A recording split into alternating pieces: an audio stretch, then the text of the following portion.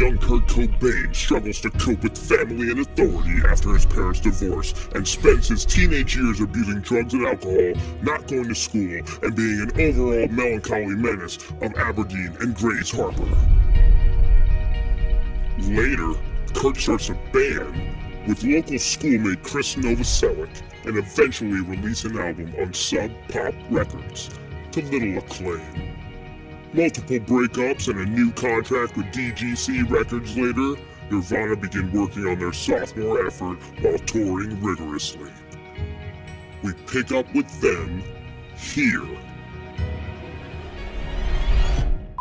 So yeah, Nevermind released in September of 1991, and while DGC only expected Nevermind to sell 250,000 copies, they were shocked to find the album spread like lightning through word of mouth, and by Christmas of that year, it was selling 400,000 copies a week, eventually making #1 on the Billboard top charts, knocking down Michael Jackson's Dangerous, which, like, holy shit, dude. Yeah, this shit, we cannot overstate how much this shit blew up. Like, once that video got out on MTV, which was like before the album dropped, it was like people were fiending for this shit. This was like, and you could say that It Smells Like Teen Spirit could be the song of the 90s, honestly. Like, yeah, you know, I mean, this is like, still. this is the beginning of like, I mean, I feel like this is like the most generic sort of rock and roll magazine way of putting it, but it was like, you know, the underground broke into the mainstream. It got #1. It fucking replaced Michael Jackson. Blew Michael out the bag. Yeah, and this was a real fucking, like, whiplash feeling for the band, too, because they were going, at the time that Nevermind is blowing up, they're still playing all these little venues and shit, and like shit is getting packed out now shit's getting, like, you know, they're blowing up while they're on tour for this shit. They would have blew up more if DGC had printed more than 50,000 copies, but they didn't even expect it to sell out that. Dude, it'd be like the biggest band I can think of that I used to see that was maybe on like Nirvana's level before this would be like maybe a band like Turnstile. You know, it'd be like if Turnstile was on like a regular like tour with like hardcore or metal bands or whatever like that, and then out of nowhere they just like they replaced like Justin Bieber or some shit. Not, well, he's not even big anymore, but replaced like, I don't know who's the big pop artist of the day. Replaced like, I don't know, like a fucking Cardi B song or something like that. Or Beyonce. You know? Or Beyonce, yeah. Ice Spice. Yeah. Or Ice Spice. And like out of nowhere, these big like crusty hardcore shows are getting like overloaded by like everybody. Yeah, like by Ice Spice fans. So yeah, I mean by 1992, I mean throughout 1992, they had become like literally a worldwide sensation. They're the biggest band in the world for sure. They're like the next Beatles. Like this is like a huge rock and roll explosion. Yeah. Kurt is like the epitome of cool. Fucking everyone's like. Like now that whole Seattle thing, that shit that was percolating over there now is like now like people are trying to capitalize on it, and like I heard you couldn't even catch a flight to like Seattle or Washington because flights were so booked with like A&R guys and trying to like find the next Nirvana. Dude, I heard especially in like England and like Europe, this shit also really popped off really hard. Like a lot of like anywhere where like rock music was big, like Nirvana was getting huge. I mean, other bands like Alice in Chains, Pearl Jam, Soundgarden, all of those bands were just popping off. Well, yeah, Nirvana kind of low-key blew just before in Europe before they blew all the way over here. Yeah, true, actually, yeah. So, but yeah, grunge. This is when, I mean, so grunge happened. Like this is like these are the grunge years of the world. Yeah, grunge. Yeah, you know, grunge happened. So anyway, Kurt and Courtney Love married eventually on Waikiki Beach, Hawaii, in February 24th, 1992, with Courtney wearing a shabby white dress and Kurt wearing blue pajamas. So literally just months after this record came out, he's got the money to go to fucking Waikiki and get married. Yeah, those crazy kids. Yeah, we kind of skipped a beat. So we said that they were dating different people and everything earlier, and it was a specific time in Chicago where she went to go see Billy Corgan, and he was like hanging out with his probably actual girlfriend and kicked him out, and Nirvana was playing that show in Chicago. This would have been in 91. This was like right before they were blowing, and like she ended up, you know, talking to Kurt. They kind of had met already before, and like they go home together and like they are together. Oh, they fucked? Yeah, they went home, and presumably they fucked when they went home. Well, and apparently they've been together ever since. Well, did Courtney say it was okay? Yes. Well, apparently like, it was like extra public. Apparently it was a big deal in like England when like on like some live show or whatever, like there was like a live concert, and he said, "All you people in this room to know that Courtney Love, the lead singer of the sensational pop group Hole, is the best fuck in the world." And apparently, like, it was like a huge tabloid sensation in England. Like, people compared it to like when fucking what was his name? When John Lennon said the Beatles were bigger than Jesus Yeah. or whatever. Like it was like a huge rock and roll. This was thing. a scandal. Yeah. This is a scandal? Yeah, this is a scandal. This was a Like that- scandal. Yeah, yeah. That's what. Yeah, saying fuck on TV. I mean, in England where they're just like, my word. So, though initially elated by the unexpected massive success of Nirvana, Curly eventually became disillusioned by his fame. As somebody that was just a punk rock freak that was now selling out stadiums with frat boy fans, he felt like his band was being misinterpreted by fans and the media alike. Well, yeah, they're blowing up, and now they're getting all these fair weather fans and stuff that he doesn't believe are true. Also, Kurt, like we said, he has that weird paradox where like he did a lot to get Nirvana to this point. Yeah. Like bitching when Teen Spirit wasn't on MTV enough after a certain amount of time, And then mad that they got to that point. and then mad Yeah. when he's like super famous and can't get a second to himself. So like you Yeah. know, He wanted both sides. Yeah, Yeah. for sure. I mean, I can see this as being kind of weird. Like, imagine like your entire life, like whether it was put upon you or you just are that way, you're this super weirdo dude, and then all of a sudden, like the biggest bros that probably would have beaten you up in high school start like loving your band and like showing up to your shows. Like, apparently he kind of went back to what he was doing in high school. He started like trying to alienate people. But essentially being like solid stuff. He apparently, like, one thing I really remember when I was a kid was apparently he would, go to shows and yell that if you were homophobic to get the fuck out. And you got to think in like which is dope. the early 90s, like this is when people were throwing out like, oh, that's gay, and saying the F word like nobody's business. So that's a pretty heavy thing to say. People throw that out like any punk or hardcore show now. But back in the day, that was a pretty wild thing to say when you're that big to be It's pretty pro-gay. progressive, yeah. I mean, apparently they also played like pro-choice benefit shows. They're getting like death threats. Like they were like really on that type of shit. Like they're huge, but they were still trying to be on some punk rock weirdo shit. So it seems cool that he was trying to. It seems like trying to use some of this fame to like support some good things and stuff. But what the public seemed to pick up on was mostly the fashion and the look and the whole grunge whatever, never mind attitude and lifestyle. That became the craze. Never mind. Not the pro-life benefits and the the anti-homophobic shit. Just people. We can't even stress that enough too. How big this whole like vibe was. yeah, dude. Like Kurt became the epitome of fucking cool. Dude, it's like on a new metal episode we talked about how like Limp Bizkit and Fred Durst like invented a type of dude. Like Kurt Cobain invented the Kurt Cobain dude, like the man, like these dudes were around for sure before, but now they were like, now it was cool to it was be codified. to be this burnout dude. Like, I don't care, man. I'm just trying to. I don't know. Yeah, like a death rock hippie sort of. Yeah. Now this is like the mainstream. I mean, those dudes still to this day like exist. Well, on another more positive note, he also painted his nails and sometimes wore dresses on stage. He was a little bit of a wild boy, kind of freaking people out a lot. Subverting gender norms. Dress. Yeah. What? I mean, that doesn't sound that crazy right now, but at the time, this was like, I don't know. I think for a long time, like youth counterculture has been very androgynous. Yeah. Like that's pretty. I think you can say that's been pretty consistent with. Like, You guys ain't the never heard of underground, like- Twisted Sister? I mean, yeah, True. but I feel like, that's also like a band that's like, I feel like kind of, it's like ironic and they are sexist, whereas like Nirvana, it's like built in more to be like a, yeah, man, fuck gender norms sort And to of be thing. to be blowing up and be this Dean mainstream. Snyder was a cool ass dude. Okay. I mean, yeah, I'm sure he was. I don't know. Be blowing up and be this mainstream, at the time. Yeah, It'd be like, like, I don't know. Like in the underground, yeah, this was sort of normal, but like to be doing this on like MTV would have been pretty shocking for a lot of people to see. But speaking of heroin, though Kurt first tried heroin apparently probably at least in the late 80s by some point, his newfound success finally gave him enough money to fund a full-time habit. And around this time, right after... Hobby. Actually, really before Nirvana even blew up, but especially after they blew up, he began a constant relationship with heroin that would last him the rest of his life. Yeah, heroin was coming back in a big way. For Kurt, at least. Like, No, Pulp Fiction? Like, come on. Dude, yeah, I think the 90s did have a heroin vibe. I mean, think about, like, all the 90s bands. They all did fucking heroin. Like, 80% of the plot, like, devices in fucking Pulp Fiction is revolved around heroin. But yeah, I mean, everyone did fucking heroin back then. I mean, I think, like, Alice in Chains, like, had I songs did about heroin it. back then, man. Fucking Red Hot Chili Peppers fucking did heroin. Ching Like, chang dong dong ting it's a tong classic. tang Oh, ching man. chang. Yikes. yikes.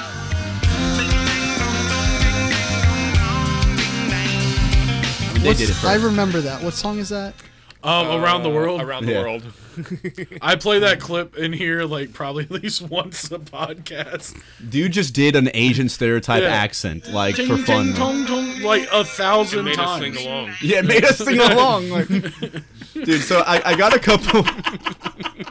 I got a couple interesting details. I mean, if y'all got anything else from this time period, we can go ahead because it's going to get kind of dark after this. But like, just one interesting detail I found from the book was how in 1992, though he usually begrudgingly accepted autographs, one time a black guy asked for one, and he told him, "quote These are the quotes. This is the quote from Kurt Cobain's mouth.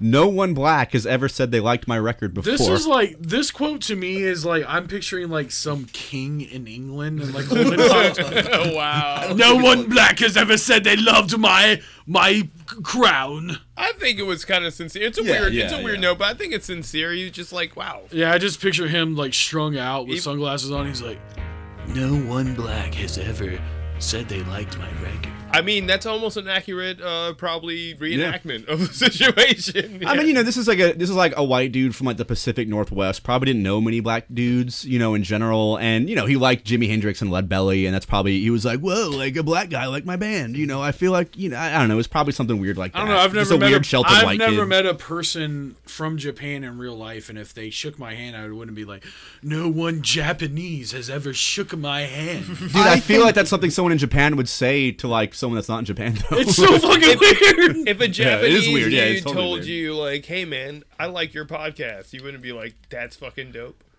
I'd be like, cool, someone from like a foreign country like my podcast. That's weird, but I wouldn't be like, You wouldn't one Japanese has liked my podcast. You wouldn't write it down in your journal? Or? No. I do think we're taking a generous interpretation of the scenario. Like, I am kind of on the more on the opinion that Kurt was like a Seattle white boy and Yeah. just like didn't really And he was stoked. care. I don't like this.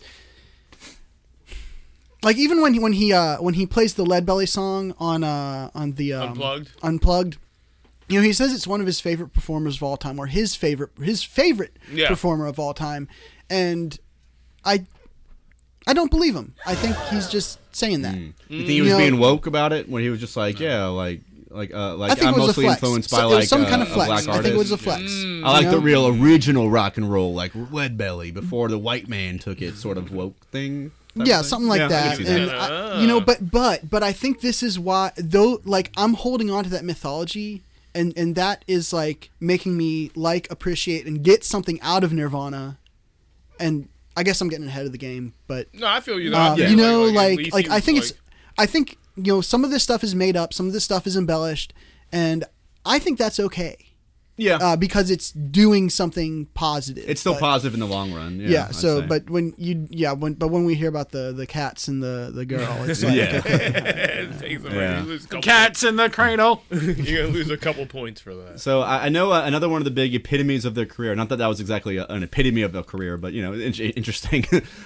They at one point played on Saturday Night Live, like they headlined Saturday Night Live, and apparently at the end of the show, Chris Novoselic came in and French kissed Kurt on stage, which is kind of crazy. So crazy. Which they ended up editing out of the fucking broadcast. Yeah, subsequent broadcast. They were like, we can't show two men kissing. Yeah, That's too bad. It was. That would have been neat. It was. Yeah. It was. They tried. I mean, I think it aired. It aired that night, but because it was live or whatever. But like, I think they cut it out of like the. I don't know, however you. Yeah, I mean, it's crazy to think, but DVDs. in like 1992, people just said that that's like not family friendly and a bunch of dumb shit like that. Yeah, a show that plays at fucking midnight. Yeah, exactly. This isn't my. What if my 8-year-old child saw that shit? If you guys think about it, most of Saturday Night Live is playing on Sunday morning, so it's a lie true, from yeah. the top to bottom. It's a lie. So Sunday morning live does not sound nearly as nice. So yeah, I mean to kind of On a Sunday morning. So to kind of transition into the dark years, the morning after that SNL performance, he actually experienced his first of many overdoses on heroin, in which Courtney Love would have to resuscitate him back to life, and this would be something that would happen throughout the rest of his life. dozens of times probably after this, or at least a dozen times, and it would just became like regular for Courtney to like revive him, hit him with some of that fucking Narcan or Talk about privilege. What? Apparently, it was illegal to possess back then too. Narcan? Narcan, yeah. It still kind of is in some They give that areas, shit yeah. out to free. They give, dude. They give Not that the, shit a out lot on of the places street. are like fighting against it, and like I do think there are some states where it's still not like freely available. It's kind of wild. When I was in South Carolina, when Kaylee and I went and had lunch downtown, like we literally were walking to this tavern place, like that's an outdoor market, and there was literally just like 50 Narcan bottles just like used on the street, like as we were walking over them. It was It'd wild. be like that. Heroin. Hey guys, real quick while Mark's looking at something, terrified. Heroin is So we got a new follower. heroin's Very a nice. heroin's a bad drug. Oh yeah, don't fuck with her. Should have never done that. You shouldn't do Should've heroin. Never done that. If you're doing heroin, you should try to get clean. You should have never done that. We know it's hard though. We know it's hard. We're here for you. All right, so now we're kind of getting towards the later years of Kurt's life. Things are about to start getting pretty sad. But first, things were pretty nice when the couple had a baby together in August 18th of 1992, and they named their baby Frances Bean Cobain, though their pregnancy was mired in controversy amid rumors that both Kurt and Courtney used heroin throughout the pregnancy. Yeah. They were kind of like coming out of the rock magazines and more into like the tabloids and stuff now because they were that big. And I mean, I think we're going to talk about it for a second. There was a Vanity Fair article that like really fucked them over. Yeah, dude. I mean, what was it called? It was like Trouble. It was called Strange Love. Yeah.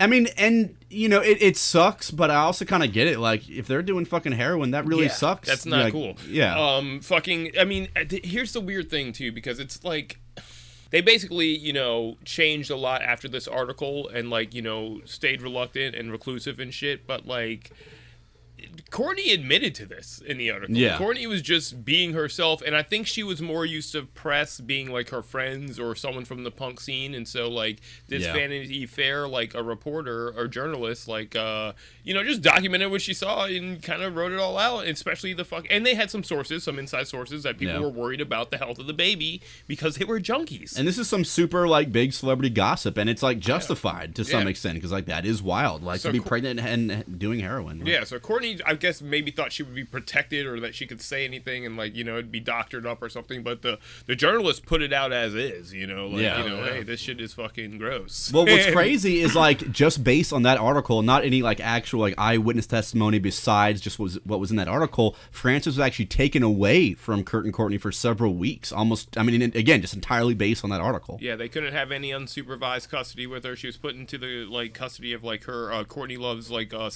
stepsister or a half sister or something who she barely knew, and they were like drug tested and stuff. It was a whole scandal. Yeah.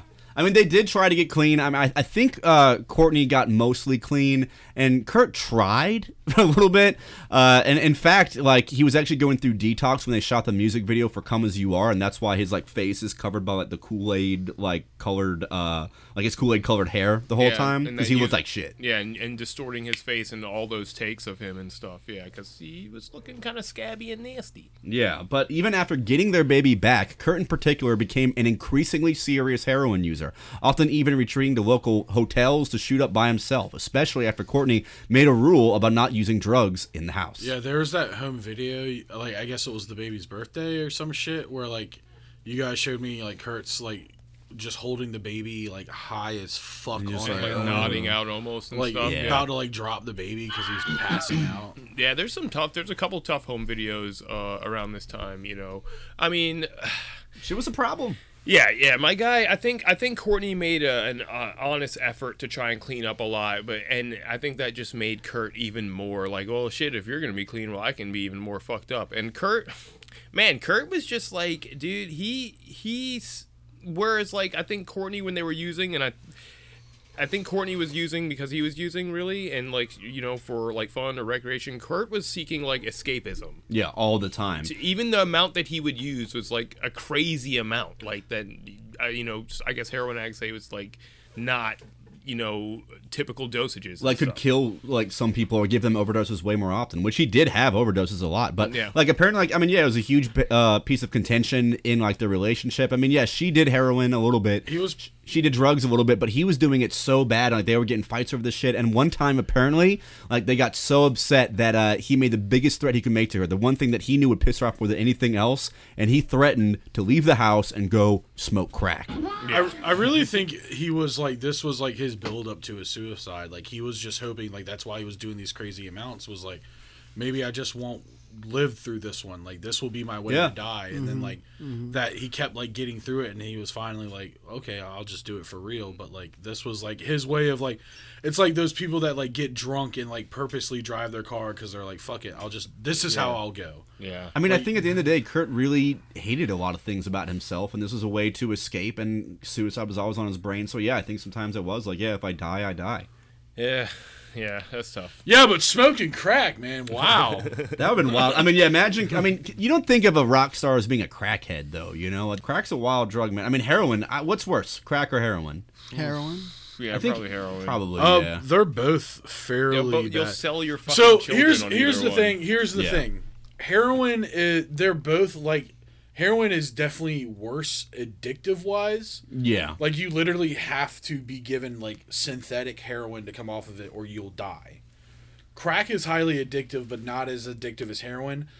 But the fucking Like, the effects of crack are what makes it wild. it's not even that. It's the crack is seen as a poor black man's drug.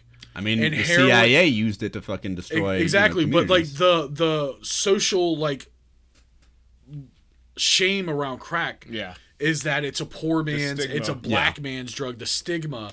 And heroin is seen as more of a white and elevated sometime drug. And it was a Like, rock lot star of drug. artists That's why we and are rock stars. fighting an opioid crisis, and and like actually trying to do something about it instead of other crises that we.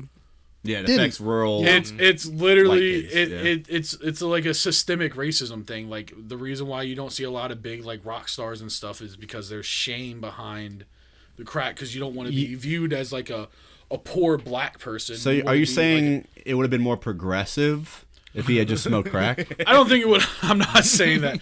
I'm thinking like on a subconscious level, like that's where like the thing is at. 'Cause, Yeah, like, yeah. Heroin is definitely a worse drug, but it's not the stigma behind it is like, oh, you're a crackhead I'll say instead of a heroin. The romanization, which we'll talk about later, but the romanization that we sort of attribute to Kurt's like drug use and everything that happens after this, like, I do think it would be a lot different if he was also known as like a crackhead, like, for sure. You know, it would have been a very different story. There's something about heroin that maybe It's because romanticized by for rock stars and stuff like that. yeah. Because you shoot it up and you're like, whoa, it's that whole thing.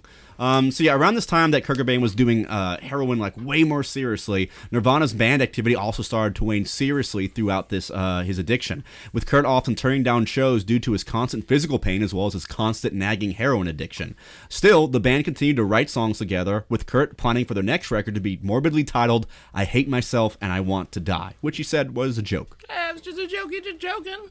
Just joking, just addicted to heroin. Just joshing around. I mean, I think. Both. Do you think that's like a self-sabotage thing as well, where it's like, yeah, like the media is crucifying me. Yeah, 100%. Everyone's got all these problems. Well, what if I just hate myself and I want to die? How would you feel about that? You know?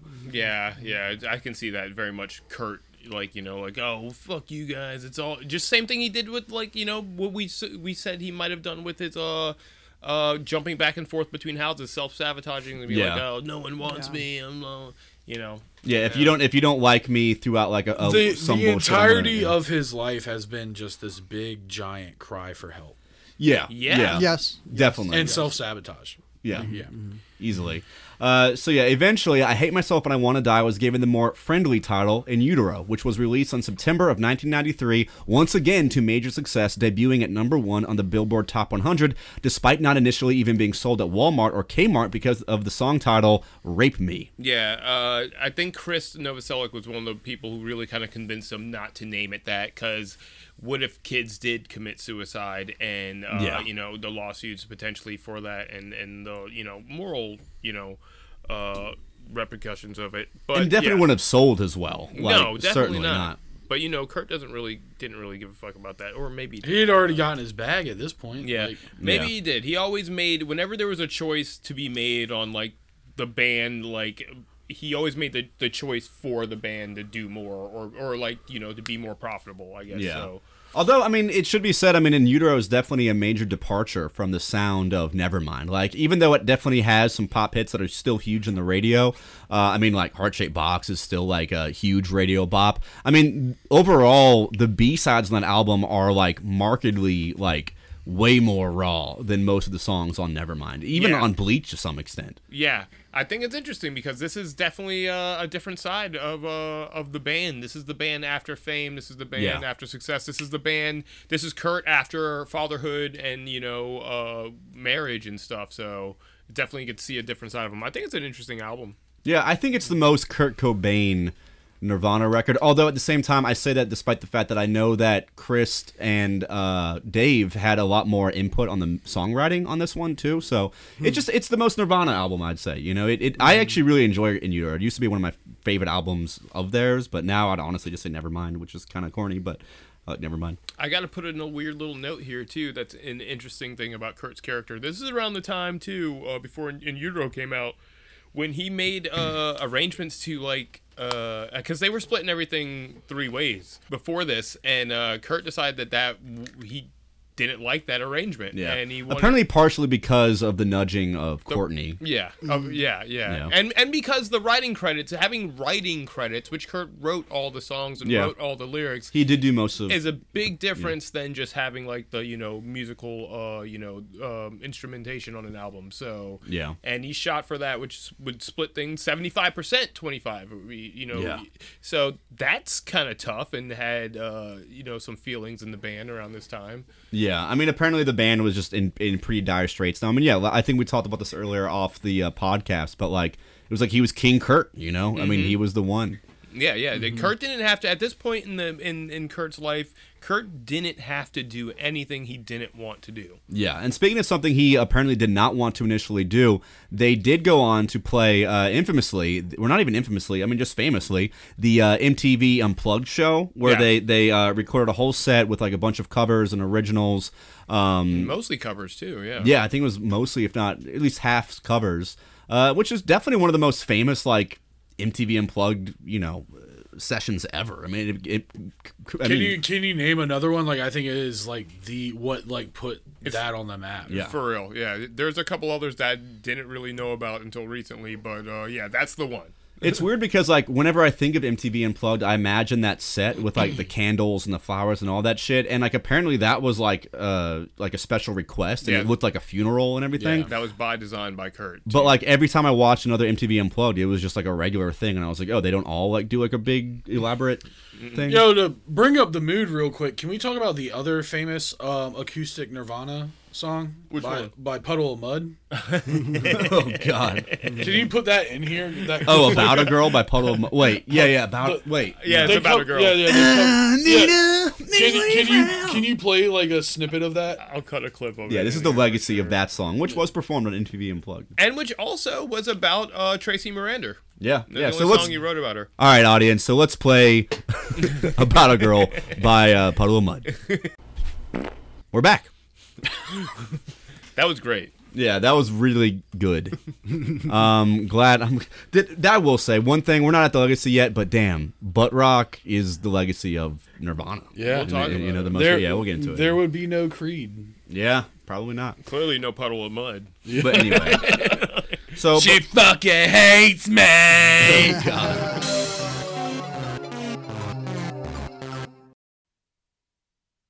Hey. Are you a libertarian who hates laws and paying taxes, but you don't have the funds from your own apartheid emerald mine? Then boy, do we have the town just for your budget.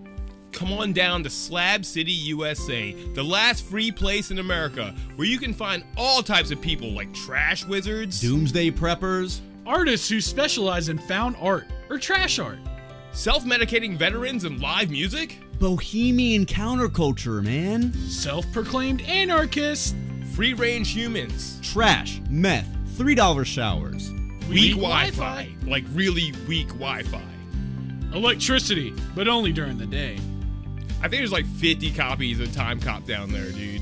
You can get like 30 copies of The Lion King 2 on VHS. Mad Catz GameCube controllers, and all other forms of wookery. Come on out to the desert and enjoy all the sights, sounds, and smells of Slab City. We'll see you there.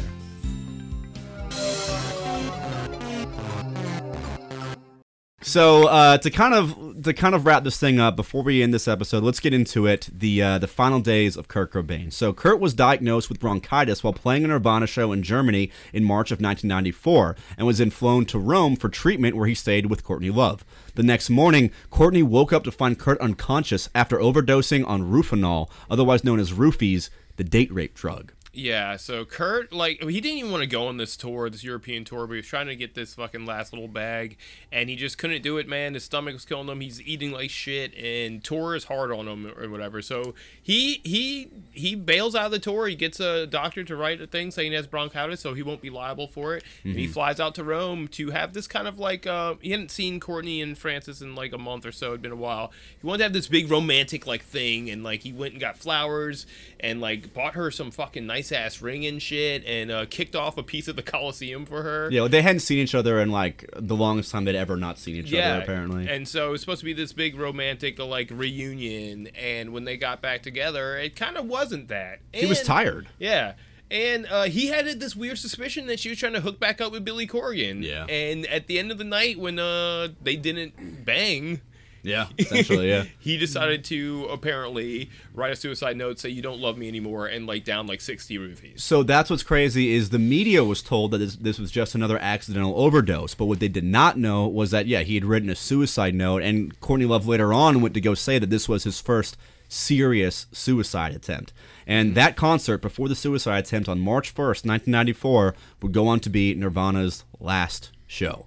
So after being revived, Kurt's demeanor had totally changed. He started avoiding his bandmates, Courtney, and all of his non-junkie friends. The band even believed that Nirvana had effectively broken up, and Kurt ignored an offer to headline the 1994 Lollapalooza, which would have definitely been like, if what happens didn't happen, that would have been like the beginning of just Nirvana being the biggest rock star forever. Yeah, probably one of their biggest shows, like, seriously. Later in March that year, Courtney called the Seattle police to report that Kurt was suicidal and locked himself in a room with several guns. When the police arrived, they confiscated the guns and a bottle of pills. Yeah, Kurt supposedly was very different after Rome. Yeah, when they got back, yeah.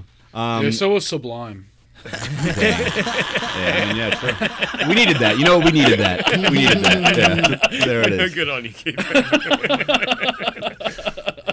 So, a week later, after the incident with the police, Courtney staged an intervention with Kurt with some of Kurt's best friends as well as his record executives, who made an ultimatum when they said that they would drop Kurt if he didn't quit the drugs. Kurt, who was actually high at the time of the intervention, reluctantly agreed to fly to Los Angeles for rehab. Yeah, Kurt, they kind of trapped him in this intervention. Kurt hadn't been, like I said, distancing himself from anyone who wasn't a junkie friend, and mostly his friend Dylan Carlson was, like, the main dude he hung out with, who actually, like, suggested that he not quit heroin, actually. He's like, no, man, who am I going to hang out with? He's like, it's not bothering anybody. He's like, he's rich. That was Dylan's, like, whole argument. But anyway, they fucking, they kind of trapped him in this intervention. Courtney slashes his tires, and when he came down, he was not about it. He was really forced to do this. Yeah, apparently, like, the whole, like, intervention, he was just looking down at his, like, shoes. He was just being like, oh, fuck y'all. Apparently he, like, lashed out at some people saying, you do drugs too. Like, yeah, he tried to attack Dylan at first because he thought Dylan, like, lured him into this. Yeah, well, it's like, no, Dylan's the one who wants you to keep going. Yeah, he's like, I was just getting high with you 5 seconds ago. Yeah, bro. literally. Like, this is a shock to me, too.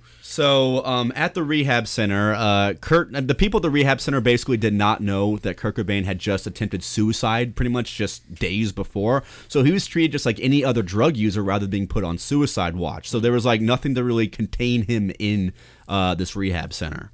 And while he was there, friends came to see him, and they said that he seemed to be in a strangely good mood. Like, despite the fact that he was having this breakdown and all this terrible stuff was happening, he seemed to be in a good mood. He seemed to be kind of chilling, and he was even seen smiling with his daughter for the last time while he was at the facility. Yeah, they brought Frances Bean in so he could see her. And yeah, everyone said he seemed fine, but Kurt had other plans apparently. Well, this is something you hear about. I mean, apparently even like when he went on we'll get to it in a moment, but like he took a plane back to Seattle soon after this, and like he apparently saw like one of the members of, what was it, Guns N' Roses? Well, he ran into Duff McKagan from Guns N' Roses on the plane. Who like they had like a little bit of a rivalry with. They had beef with mostly with Axl Rose, but you know how band beef is. But anyway, like when they saw each other, he was like, yeah, Kurt was like weirdly happy, and this is something you hear about when people make the decision that they're going to kill themselves, is they sort of land at this sort of like acceptance of what's going to happen, and it's sort of like a weird elation. I mean, it's so difficult to describe because it's an emotion I cannot. Well, Duff did say, what a weird fucking name, Duff. But Bro said that like he could tell something was going on though, and he was even going to invite Kurt to come hang out, which would have been a cool olive branch. But like Kurt had already dipped off into the limousine before he could like he had other plans. Put it out there. So backing up a bit, soon after being admitted to the facility, Kurt jumped a small fence by the smoking section and got a plane back to his home in Seattle.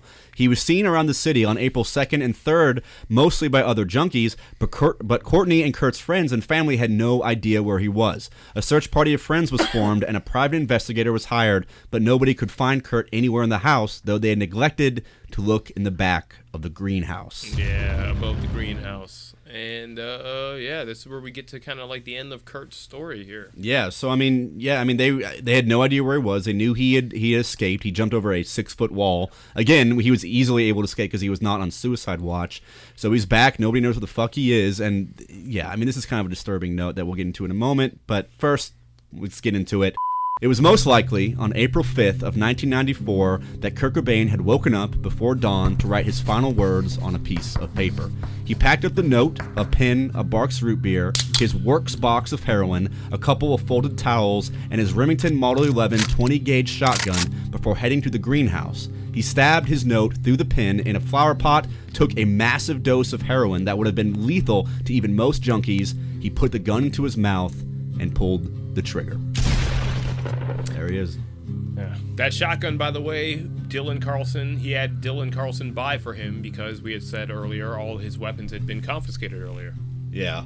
So, I mean, I think one of the most disturbing notes of this, which is really highlighted well in Heavier Than Heaven, is that his body was found on April 8th by an electrician, which meant that when his friends had searched for him in the house, he was already dead. He was already dead. They had just did not think to look into the greenhouse. In fact, apparently there was someone who said that they felt like they saw something in the greenhouse. But it was like while they were leaving, and he was like, "Oh no, it's nothing. It's nothing." Yeah. I mean, and it was also when the private eye and I believe Dylan Carlson came looking in around the house. It was also like a rainy, dark day, which it might have been kind of hard to see at the time. But dude, what a haunting feeling! Imagine those people later on knowing, you know, that while they were there on that rainy, dark day, that his body was there, dead. Yeah. And that's also kind of like tragic to know that like he lay there maybe dead for like over 48 hours or so, before he was found. Yeah, dude. Rigor mortis is fucking wilding out. To make it even more like dark and macabre, like his body was found, like you said, by an electrician who was coming to fix something at the house. Just a dude. Yeah, just some dude who saw his body in the inside of the greenhouse and called his supervisor, who then called the fucking radio station. Wild, dude. and was like, "Hey guys, Bobby here, first time, long time. Love the Dax Danger and Ivy Lane and the AM Rain show. I listen to you guys every morning. But anyway, my name's Bobby. I'm a dispatch over here at ICAS Solutions, and I got a unit down on Lake Washington Boulevard. And Dax, I'm gonna need some Bon Jovi tickets for this one because my guy down there tells me that Kurt Cobain is dead. Okay, Dax, I'll take those tickets off the air. Okay, later." Dude, that's so wild. Fucking cool. Dude, what the fuck, dude? This is how Kurt's mom finds out. This is how like most people find out. On the fucking like radio. Live on the radio. It's just like crossover. All right, like all the fucking radio bullshit.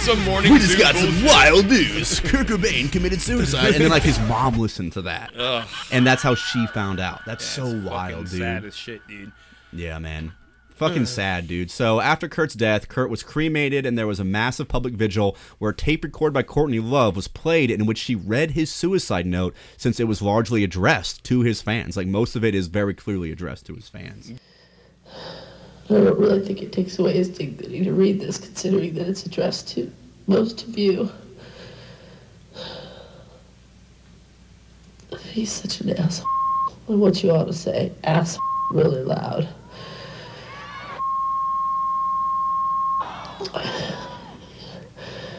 This note should be pretty easy to understand.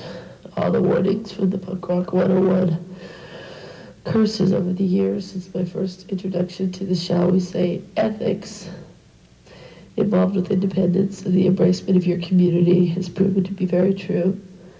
I haven't felt the excitement of listening to as well as creating music, along with really writing something for too many years now. I feel guilty beyond words about these things. For example, when we're backstage and the lights go out and the manic roar of the crowd begins, it doesn't affect me the way in which it did for Freddie Mercury, who seemed to love and relish in the love and adoration from the crowd. Well, Kurt, so f***ing what? Then don't be a rock star, you asshole. Which is something I totally admire and envy. The fact is, I can't fool you, any one of you. It simply isn't fair to you or to me. The worst crime I can think of would be to pull people off by faking it and pretending as if I'm having 100% fun. No, Kurt, the worst crime I can think of is for you to just continue being a rock star when you hate it and just stop. Sometimes I feel as I should have a punch-in time clock before I walk out on stage. I've tried everything within my power to appreciate it, and I do. God, believe me, I do, but it's not enough. I appreciate the fact that I and we have affected and entertained a lot of people. I must be one of those narcissists who only appreciate things when they're alone. I'm too sensitive. Oh. I need to be slightly numb in order to regain the enthusiasm I once had as a child. On our last 3 tours, I've had a much better appreciation of all the people I've known personally and as fans of our music, but I still can't get out the frustration, the guilt, and the empathy I have for everybody. There's good in all of us, and I simply love people too much. So why didn't you just stay? So much that it makes me feel too sad. The sad, little, sensitive, unappreciative Pisces Jesus man. Oh, shut up, Pastor. Why don't you just enjoy it? I don't know. Then he goes on to say personal things to me that are none of your damn business. Personal things of Francis that are none of your damn business. I have it good, very good, and I'm grateful. But since the age of 7, I've become hateful towards all humans in general, only because it seems so easy for people to get along and have empathy. Empathy. Only because I love and feel for people too much, I guess. Thank you all from the pit of my burning, nauseous stomach for your letters and concern during the last years. I'm too much of an erratic, moody person, and I don't have the passion anymore. Peace, love, empathy, Kurt Cobain. And then there's some more personal things that are none of your damn businesses. And just remember, this is all bullshit. It's hard to say with Courtney Love, you know what I'm saying? I think it's mostly sincere. Yeah, so just after his suicide, in the wake of his suicide, there was also believed to be several copycat suicides, including apparently a triple suicide in Vancouver that were in reaction to news of Kurt's death. And apparently a lot of people in the news were worried that there would be a huge wave of suicides after this, but apparently there was no notable increase in the suicide rate after Kurt's death, but there were at least a few people who really, took this that hard. It's also really hard to categorize a copycat suicide because other than these couple documented cases where people literally were known to be big fans or were literally listening to Kurt Cobain before they died, or who knows? You don't know why someone commits suicide. Yeah. It's not like there's an objective reason that so... It's probably people that were deeply depressed and suicidal already, for sure.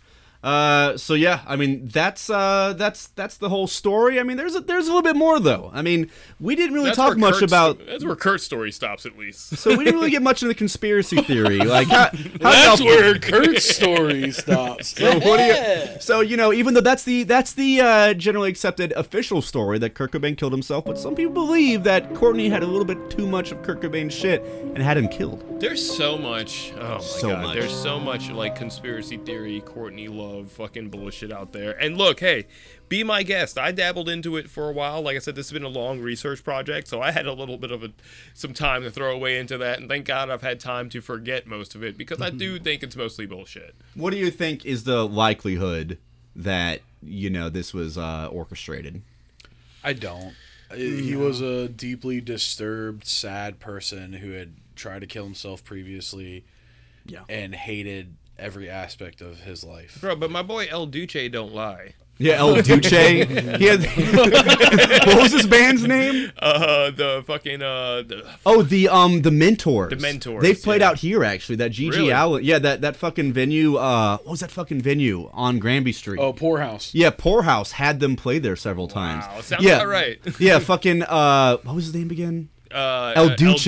El Duce did like a documentary where like he said that he was like, yep, she paid me, she gave me a beer and she said I need you to kill Kurt Cobain, and I said, well, if you're paying up, I'll do it. And so apparently he had a reputation for doing shitty things for money. Well, apparently he paid another guy to go do it, but apparently like in the documentary, like they interviewed the guy, and then later on while shooting the documentary, El Duce was mysteriously hit by a train and decapitated like that week, like days after he did this footage in the documentary. Which, like, that's pretty wild, dude. That is look, hey man, like I heard an old woman once say somewhere, one coincidence smells fishy, two coincidence someone's getting fucked. I'd give it a 5% chance that it was some nefarious deeds, but I do think more than likely. Yeah, more than likely. There's a whole, like we said, there's a whole rabbit hole you can go down into the, like, conspiracy of Kurt's murder, because there is a lot of just weird things, like, especially the way his it was ruled a suicide right away. But at the end of the day, like I said, I mean, ruled a suicide right away. There's a shotgun in his mouth and his brains are blown out. Like, I mean, well, the big thing that people like to say is the shotgun was like too long in the wrong position, and he was on so much heroin that like it would have been impossible for him to have the dexterity to pull the trigger or whatever. And like, I don't know, man. And all these little incongruities in like the story as a whole that we probably skipped over, but I think most of it's whack job shit, honestly. Yeah. So, all right. So, an important note to sort of end on, as far as the Kurt Cobain suicide thing, is the weird year that he died. He joined what's known as the 27 Club, which is this weird coincidence where like a bunch of rock-related people, mostly singers, all died at 27. So that includes Brian Jones, the founding member of the Rolling Stones, Jimi Hendrix, Janis Joplin, Jim Morrison, the singer of The Doors, of course, Kurt Cobain, and most recently, Amy Winehouse. And apparently, even when his mom found out about this, like after she found out from that radio station and was soon after interviewed, the first thing she said was that he joined that stupid club. So I think told him not to join that stupid club. So I think dude, this is what I think is like, I think on some degree, I think he had like this whole thing planned out. I think his entire life he was like, yeah, I'm going to kill myself when I'm 27. Despite having like a wife and a 3-year-old daughter and everything, he was like, no, I'm going to do the thing. Should have never done that. Should have never done that. He should have never done that, what he did. So I think maybe a last note to get into before we ask what the good time's killing us. It's like, do you feel as if to some extent the legacy, and maybe we should roundtable this, do you think that the legacy of Nirvana is largely sort of elevated and romanticized to a degree that it would have not been if it were not for Kurt Cobain's suicide? Absolutely yes. Yeah. Like I think I've said before in other episodes or in something else we've talked about, I think it's like the ultimate cheat code as an artist is like you can have it all, you can have all the fame, and but it literally costs your life. Yeah. Like, once you die in the spotlight, you get revered in a way that some artists probably never would have got that kind of recognition if they were still alive. Yeah. So I think a big part of that is part of his death. What do y'all think? Yeah, 100%. You go out on your own terms. Same thing with like Hunter S. Thompson. Like I do feel a lot differently about that because he was so old.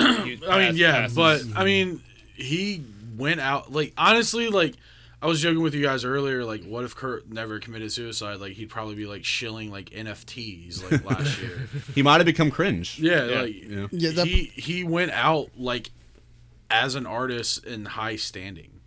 and he chose to do that. Like, that is something, like, he is fortified his legacy to never be tarnished outside of that. I mean, he even said in his suicide note, better to burn out than to fade away. Yeah. Which is like kind of a dumb thing. Yeah. It's like such a cliche thing to say. Yeah, exactly. Yeah, I definitely think, given all the time that has passed, he would have just proven, some it's something. some darker colors. Yeah, something would something. I do unsavory. think. Yeah, I do think we might have gotten some think. really cool, some more cool like music or art or something. But like, yeah, I don't know if Kurt would have still been, if he'd have been the one.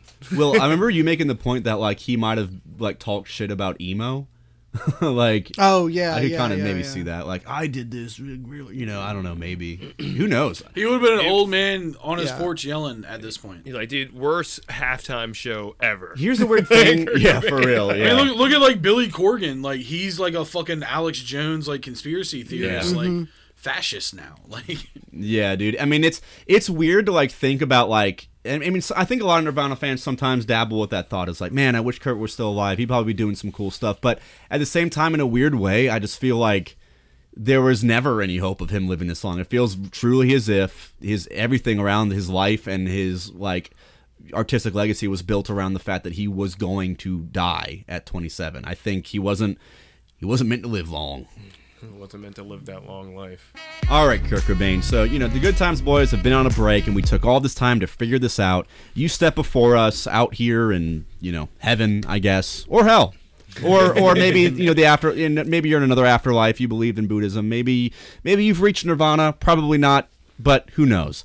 But you've come before us kings, and we are about to judge thee and ask, are your good times killing us? Yes, Kurt Cobain. Has he been a good thing for society as a whole? Has it set us back somehow? Like, what do we think? And as always, I like to start with our guests, man. So, Will, what do you think, man?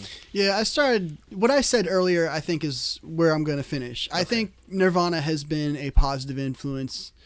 I think it's been a net gain. It's been a net gain because we are giving it very generous interpretations.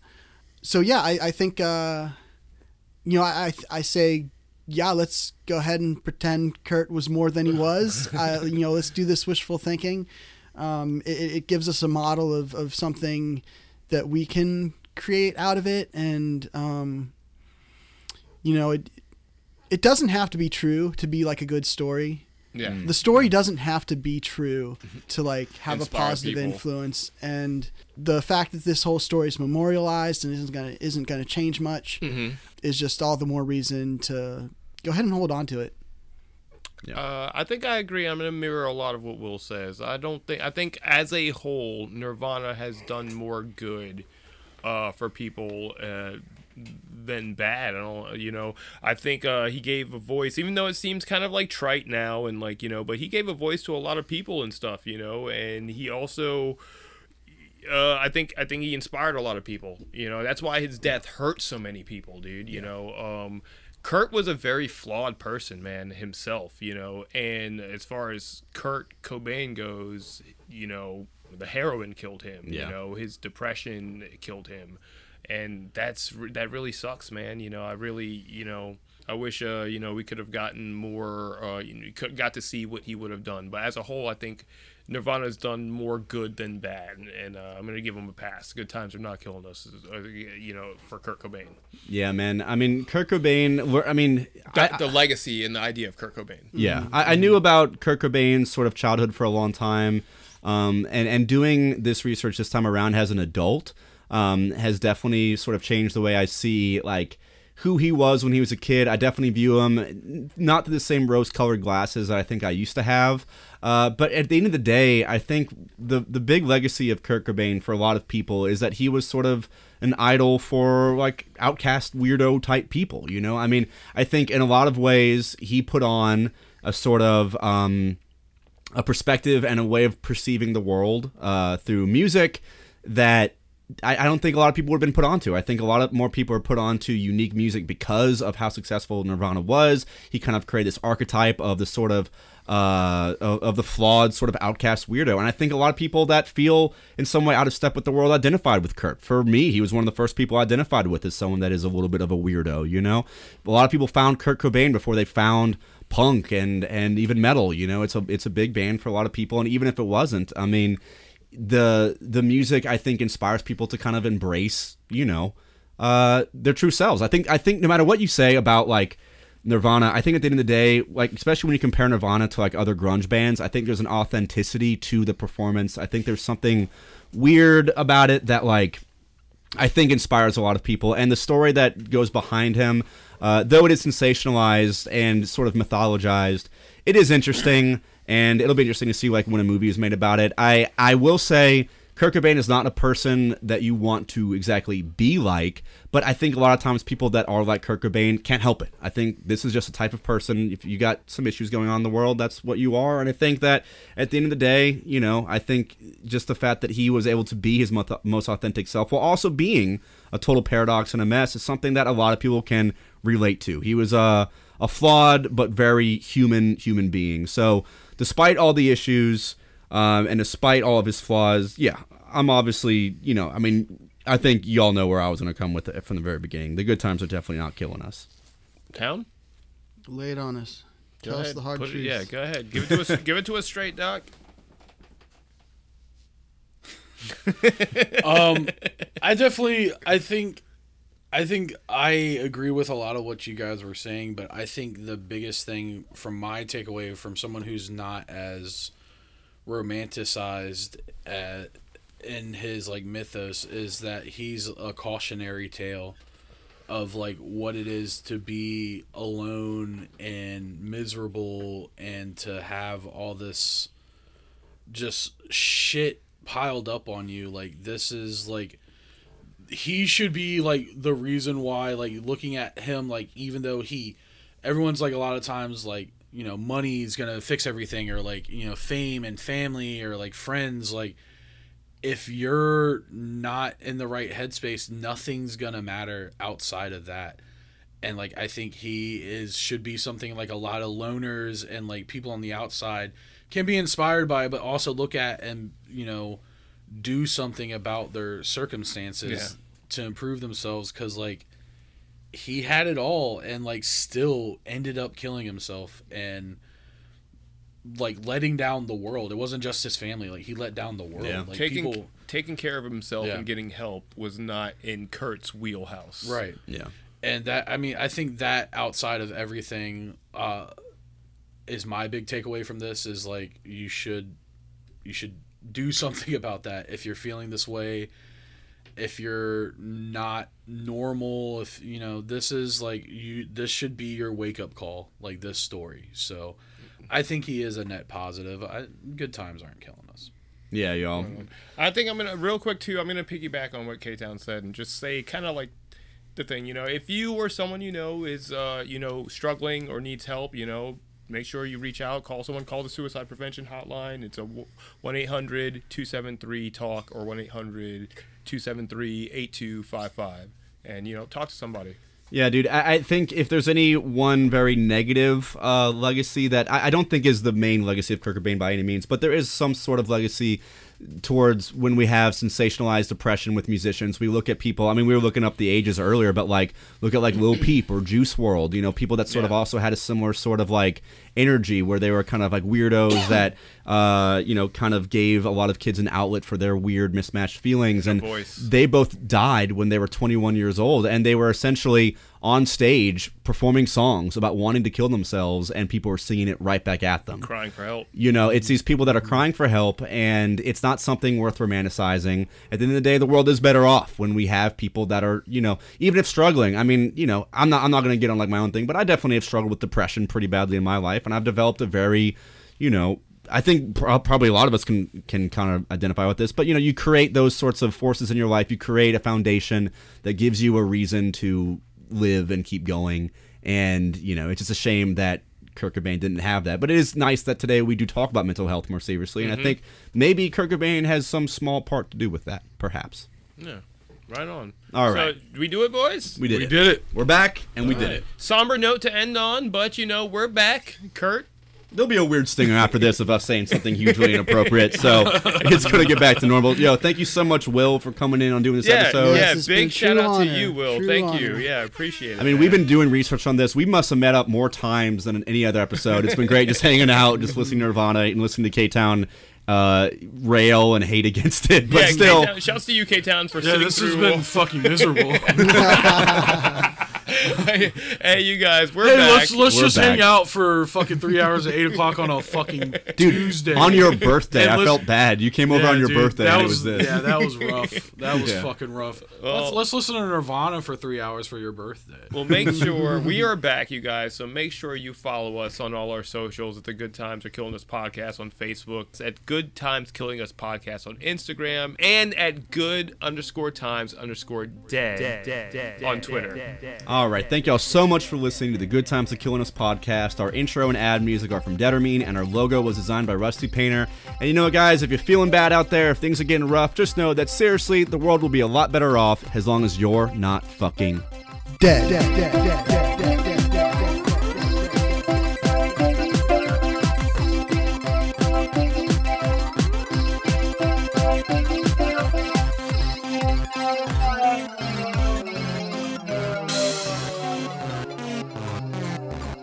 I went to a lot of shows like in my teenage years, but like the show that did it for me for like hardcore, I was like 17 and I saw this band play at the Peppermint Beach Club. Oh, called nothing personal? Nothing Personal.